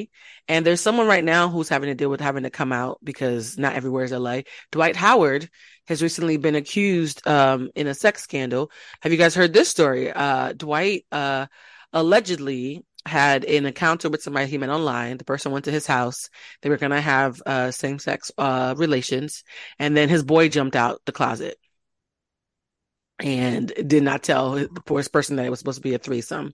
And so now Dwight has the burden of having to decide, does he want to talk about the assault or the fact that he just got outed? I think it's definitely the assault is the assault is the thing, because I personally don't think nobody care who you sleeping with. It's more like Dwight is at least the video. He's a big old basketball player. People do care a lot in sports though. People care in basketball. The videos I saw of him is acknowledging, oh, why do y'all care who I'm sleeping with? And it's like, Dwight, that's not the problem. This man is alleging assault against you. That's why. The joke is the assault is so bad, it made him have to admit that he was gay because it's the lesser of two evils. Like, he's like, yo, if I have to say it's consensual and admit that I slept with him just so I don't get in trouble for assault. Yeah, I mean, well, to him, hey, I wasn't there. I don't know the full extent. I saw a couple of screenshots of text messages, but I don't know the full extent of how long the conversation's going and other things that might have been saying, because the person, never mind, I haven't seen everything, but it is like these allegations are showing clear signs of assault. Like, this is what you really need to address. Like, you stop jumped joking out about of a closet and said, surprise? How would y'all react if y'all were about to get down with somebody and a whole other nigga came through the door? So that's why I didn't read the text messages. Know your audience. You got to know your audience, Blue. Jeffrey said, I mean, what kind? Jeffrey, we're going to hell. Oh my God. Shut up, Jeff. Sounds like a party. What you look like? Send me his Instagram. Right. You're like, the more the merrier. Listen, I mean, okay, Lutasha, you were saying. Put like a trigger warning or something on this. Lulu, what was your answer? How would you feel if somebody jumped out the closet and said, surprise? I would not be happy about it. I doubt I would beat them up, but like, I don't really? think I would be pleased. should think I would beat somebody up if I was butt naked and you just said surprises. I think I might hit you. Are they ugly? Oh my god. Oh my god! Sometimes surprises can be great. I think I'm gonna call this episode "The Edible Just Hit" because I need the audience to show all of us grace. Jeffrey still has questions. Jeffrey, I have a story that will make you and I sound kindred, but I'm not gonna share it on here. I'm not that high, so we'll talk about it. But yeah, sometimes you wake up and you don't mind what's happening. I think that it'd be powerful for Dwight to come out the closet formally. Say it one more time. I think it would be really, really powerful for Dwight to come out. I think to have a big old broad-backed black man, you know, who's a beast at the game and nobody is messing with Dwight Howard's big ass. You know what I mean? So to have a hyper masculine black man come out in sports, I think that could be powerful. I think it's crazy to me how he's been doing these interviews and being mad when people are asking him if he's gay or not. I'm like, what did you think you were going to talk about when you came on here, sir? Yeah. You were trying to have homosexual threesomes. Like, yeah. It's irrelevant. Jeffrey, are you getting around? Say something so we know you're with us. Because every time I say threesome, your eyes light up. Oh, no. Why are we in these folks' bedrooms? But again, for me, it's the bigger part of the assault charge. This was literally like, for real, like this guy was like, no, I don't want to do this. Then that's really the big problem with it. But trust me, the things that I know happen in the bedrooms of men-on-men relations, that one person jumping out of the closet is light work. Oh, wow. Okay. Wow, that's toxic as hell. Would you guys want to know if your friend was guilty of assault? Like, is that something that you'd want to know? Am I being called to testify? A friend. I mean... if they actually were guilty of this, though, I think I'd want to know. Yeah, if I were, yeah. And why do we want to know? That's just it's not a rhetorical question. What if they try to assault me? But also to kind of go back to the earlier conversation, I am one of those that I will stand up and, you know, say something to defend not just my partner, but a friend. Like if somebody's talking bad about you or Lulu and y'all are not there, I'm that person. And again, because I know y'all, if it sounds like some shit y'all might have done, I ain't gonna throw hands, but I'm like, no, this person did it in front of an audience that didn't stop them. Yeah, no, but I'm just always like, that person not here to defend. If I'm your friend, I'm gonna at least stop the conversation. Like, come on, they not here to defend themselves and I talk about, like, I'm gonna say something if I'm your friend. Yeah. But if I know you actually are assaulter.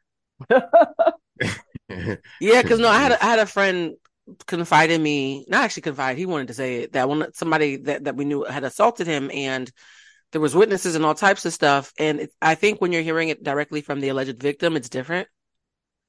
I think if it's, to your point, Jeffrey, I do think that's very responsible. If it's third party, then it's like, ooh, I'm not sure, because the game of telephone, you might have said assault when it was just somebody getting into an argument. You know what I mean? Like, the words can escalate sometimes as they go down the hill. But when it's the actual victim saying it, there's something that I recognize in that moment. It really is a lot of mental gymnastics. Like, how credible is this person? How much do I know this to be true? And the person that he accused it of, it was interesting because the victim who was making the allegations is very credible, extremely credible. I could not think of any incentive to lie, right? Because it's now a story that makes him look good. And then the person he was accusing, the allegations were actually making pieces that had never made sense suddenly make sense. So things were snapping into place for me, like, oh, that's why this happened. That's why this happened. That's why this happened. So I think when you're hearing a victim who's credible and it actually makes things make more sense, it's easy to believe a victim. But if it was a victim saying something about you or Lulu, Jeff, that was completely out of your character, I wonder would it have been as easy for me to believe? Like, what happens when a victim is telling you shit that doesn't sound familiar at all? Because sometimes it's the victim can be that credible person that you pointed out, but also sometimes the assaulter also can have, credibility, this is something they haven't done, but then also positions of power. Like, that's a whole thing within itself too. Or do you have the same opinion where it depends on the credibility and the character? Or do you say that, like, you believe or don't believe or are skeptical at all costs? Because some people don't care in nuance. They're like, I always believe victims always. And I'm always like, no, I want to err on the side of caution. I also want to, like, have some critical thought. No, I definitely want to have critical thought, because a lot of times people do just be saying stuff. Oh, So, shit. like, I mean, seriously, and it makes it hard for people who are actual victims. Yeah, that's You know what I true. mean? So Mm-hmm. I've definitely take it with a grain of salt and like, I'll make sure that something is true for sure. I've learned not to give things names and to be specific. So if someone was to be like, so and so assaulted someone, I wouldn't say just assault. I would say, did you grab him by the quote Trump? You know what I mean? I want to say the act because people don't always think the same things are assault. True. Yeah. That's what I've learned the hard way because I was watching this show by Michaela Cole called I May Destroy You. And in one of the scenes, something happens, and me and my friend, neither one of us thought that was assault. And so when she like said I've been assaulted, we had to check ourselves like, oh shit, that's a form of assault. Oh my God, that's assault. Like we literally learned that this thing that we thought was normalized was actually technically a form of assault by watching a TV show. Well, give us the details then, so we can know it's assault also. Oh, yeah, right. Let me be responsible. Sorry, that wouldn't hit that hard. Removing a condom after you've put it on is considered a form of assault because you are putting someone in harm's way and taking away their consent about safety. So if somebody has it on and then halfway off, they slip it off and don't tell you and go back in. That's actually considered a form of assault, and I did not know that. That's illegal, though. Isn't that like that literally is illegal? Yeah, now I know that, but like back then, I think it was like 2 years ago. This was during the pandemic. No, 3 years ago. I don't know why it was a blind spot for me. I had never thought about it. Literally, and I don't know why, I've been rewatching Scandal. And I'm currently in season 6, so I'm almost done. I can completely see where the show went off the rails. However, in season 5, there was an episode. Scandal should have been shut down after season 4. But in season 5, there was an episode, and I'm just sitting here watching it, and everything. Because honestly, I only saw Scandal the one time in the original run. So rewatching it, it's so much stuff I've forgotten, and I'm like, oh, okay. But there's an episode in scene 5 where the character, Scott Foley character Jake, is talking to Olivia and goes in to kiss her, and she says no, and not like in a playful, oh stop, like she says no, and he still comes in and just it's softly, but comes in, grabs her face and kisses her. And I was just sitting here and I was like, that's sexual assault. Like, just because they started messing around in season 2, they've had a sexual history, but I'm like, just because you had a sexual history does not give you permission to every time do this. She said no. And I'm literally sitting here, I'm like, we was watching this and that is assault. It's not romantic. She said no. That was literally sexual assault. But if she were to go to the, police or report it or something and say, oh no, he did this, they're like, well, y'all used to hook up anyway. That's your ex-boyfriend or whatever, but I said no this one time. So it does not mean... Spousal rape is the hardest kind to prove. People have a hard time realizing that your spouse can assault you. So yeah, you're absolutely correct. I do think a lot of the things we saw on TV back then were deeply problematic and or illegal. Back then, Scandal was less than a decade ago. Child, everything is 1999 to me. I'm sorry. Everything is 2007. I'm stuck on 2007 and 1999. I don't know what happened in those 2 years. But no, seriously, a lot of those shows did not age well. And I do think that if Dwight Howard did assault someone, he should pay the time for it. Somebody said that there's video allegedly of him on the court yanking people's penises, and I didn't have time to look it up. But I'm gonna look it up, guys. Google that. So I'm being so serious. And so if that's the case, and he's like a known predator who's been doing this in any kind of capacity, I want him caught. I just don't want us to rush to throw him under the bus if this is just some messy lover scorn type stuff. I do think due process is really important. Guys, this episode, I don't know if I should call it Spirit Babies or Say My Name. I don't know what to call it. We're gonna do a vote real quick on what to call it. Actually, for those who are watching this long, should this episode be called Spirit Babies or Say My Name? Clearly by the time the episode comes out, we're gonna have it out. I was gonna say it's gonna have a name. It's gonna have a name already. You guys, you have any plans? Since I'm stuck in Boston a little bit longer than I expected, all my Halloween plans have been canceled. Do you guys have any plans for the upcoming holiday? Because it's gonna be Halloween when this drops. I will be working. I will be downtown LA at Harbor House. Feel free to come check us out. We got karaoke from 8 till 11. So we're doing costumes and karaoke. Again, by the time you see this tomorrow, it might be 8 o'clock. But if you see it in advance, come on down. I love that. How about you, Lulu? Well, I'm going to be at Jeff's thing doing karaoke in costumes. So, I'm not going to be there. Why did y'all tell me? But you've been before. You've seen the space. It's so beautiful, right? Oh yeah, I've seen the space. It's beautiful. It's really nice. You guys, I'm gonna be in Boston getting my hair braided and family stuff and probably sleeping and balancing my checkbook. The fact that I'm in Boston for Halloween, actually, I don't know why. I'm never in LA for Halloween. I think I've only been in LA in fall Halloween during the pandemic when everything was shut down. I've never been in LA for Halloween where things were actually open. So this is interesting. It's happened again this year. But I know that's weird. Next year, please do something. Let me know what you're doing for Halloween. I want to finally, after 5 years, have an LA Halloween. But for those of you who've been asking, the next Own Thy Shift workshop is out. That's what I'm going to be working on. The link is OTS24. That's O as in own, T as in die, and S as in shift. People really don't pick that up sometimes. OTS24. .eventbrite.com. It's limited seating. It's international because we do it on Zoom just like this, so it doesn't matter where you live. Somebody in Dubai actually woke up in the middle of the night to take the class. Oh wow! I don't know what kind of we had Dubai, Canada, London, which is wild to me because London to LA is a huge time difference, and Trinidad. So it's like one of those things where I'm always like, I can't imagine waking up in the middle of the night. But if you are somebody who's open to waking up in the middle of the night to take the class, it doesn't matter where you are. And also, Lulu and Jeff, I wanted to extend to you guys on camera that if you guys want to join us for the next one, so that 2024 you can be equipped to deal with some of the fuck shit that might be thrown your way because 2023 tried to take us out, y'all. I want to on there just to let you guys know you have a free invitation to join the class. I know people always, the few times a semester when I do, the people are like, sure, but whatever. They come into the class, they're like, I know it's going to be like this. Like, it's, look at Jeffrey. Did you hear that? That was a nervous. Oh, no. Feelings, Jeffrey? I need you to know that we can hear you. No, honestly, I was kind of stuck in my own thought when you just said 2023 tried to take us out.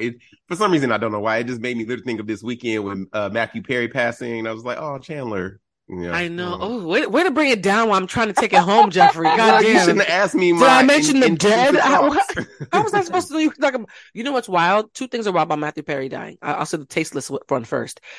Literally, almost 1 year to the date, Matthew Perry said it on a publication, why is Keanu Reeves alive and Joaquin Phoenix is dead? It should have been Keanu instead. And a year later, I didn't read the article. I just thought that the tagline was horrible. A year after him making that tasteless joke, he's dead himself. That's weird. Also, his last Instagram post was him in the very hot tub where he died. So there's something, I hate using the word karmic in this sense because it seems like tasteless because he was probably he was a beloved man and had a family. I'm just saying there's always these weird little things that happen around people's deaths that the spiritualist and the detective in me find very interesting. Does that make sense? Am I being an old black lady right now? No, I mean, definitely. I just thought I was crazy that they said that the cause of death was him drowning, and he drowned in a jacuzzi, right? Yeah, he drowned. They said it was potentially a cardiac arrest before he was in the jacuzzi and potentially had some sort of a heart attack or some form of cardiac arrest situation, which then made him go under the water, and he just didn't wake up in time. Yeah, his heart gave out in the water, which means if he had been on the couch or something, somebody might have found him and saved him. Yeah, it's just. I will say this. I ain't doing nothing alone no more, actually. As soon as we get off this podcast, I'm calling somebody to come watch. I'm not. Oh, that's the excuse? Oh, because we were talking about death. Can you please come over tonight? Listen, that's I need hot, somebody Jeffrey. Alert at all That times. Is so high. You are cat daddy. If you want to know, I think I'm about to get off this podcast and be very toxic and cook for somebody I shouldn't be cooking for. However, another Jeffrey, podcast. We're going to talk about you love bombing people that you're not trying to be in a relationship with in one of the episodes, friend. Oh, that's not the issue. Another episode. Jeffrey's hiding so much tea. Okay, I love you guys, and honestly, thank you for making me laugh after I had spent the hour before cussing and yelling. You guys totally helped my mood. You are human Prozac. I adore you for this. Look at Jeffrey, just smile. Like you're just taking this. You're like, what else, friend? No, I just want to let you know that one of the comments, because I was joking about the comments earlier, is that somebody says that they really love our energy as a trio and how it's a little bit of everything. You know, the sugar and spice and Jeffrey. Everything nice. There we go. Finish it for yourself, friend. Yes. And so I love that what I saw in this little trio is being picked up by people and people are commenting on it because I really do. Jeffrey, even though I'm here with Tasha Brown. Lulu. It's 8:00. It's 8:00. Lulu's in the class. This is how hood my friends are. Lulu just signed into another Zoom as we're wrapping up this one. Okay, so I love you guys. You can find me at Blue Century. You can find Lulu at Lou_Lou19. And Jeffrey at? Everything at Jeffro5, JEFRO5. And of course, guys, please find me at BlueCentric and sign up for OTS24.eventbrite.com. We love you. Until next time, please be gentle with yourselves because we're all just human beings doing human shit. Bye. Bye. Love y'all. Thank you for this. Hey there, I'm DC. I host the rock podcast, Back to the Arena, The Interviews. It's about a 30-minute podcast where I talk one-on-one with a band who has released new music. You can find us on all the best podcast sites like Spotify, Apple, Google, iHeartRadio, and more. If you're a rock fan like me, subscribe today to Back to the Arena, The Interviews. Electricast. Electricast. Welcome to Tuning Into Sound Wellbeing, where we harmonise your mind, body and soul. I'm Amanda, your sound therapy expert. And I'm Stephen, the curious explorer uncovering the mysteries of sound. Together we explore vibrations, frequencies and the power of sound therapy and tuning forks. Discover ancient wisdom, reduce stress and tune into a healthier life. Subscribe to Tuning Into Sound Wellbeing today.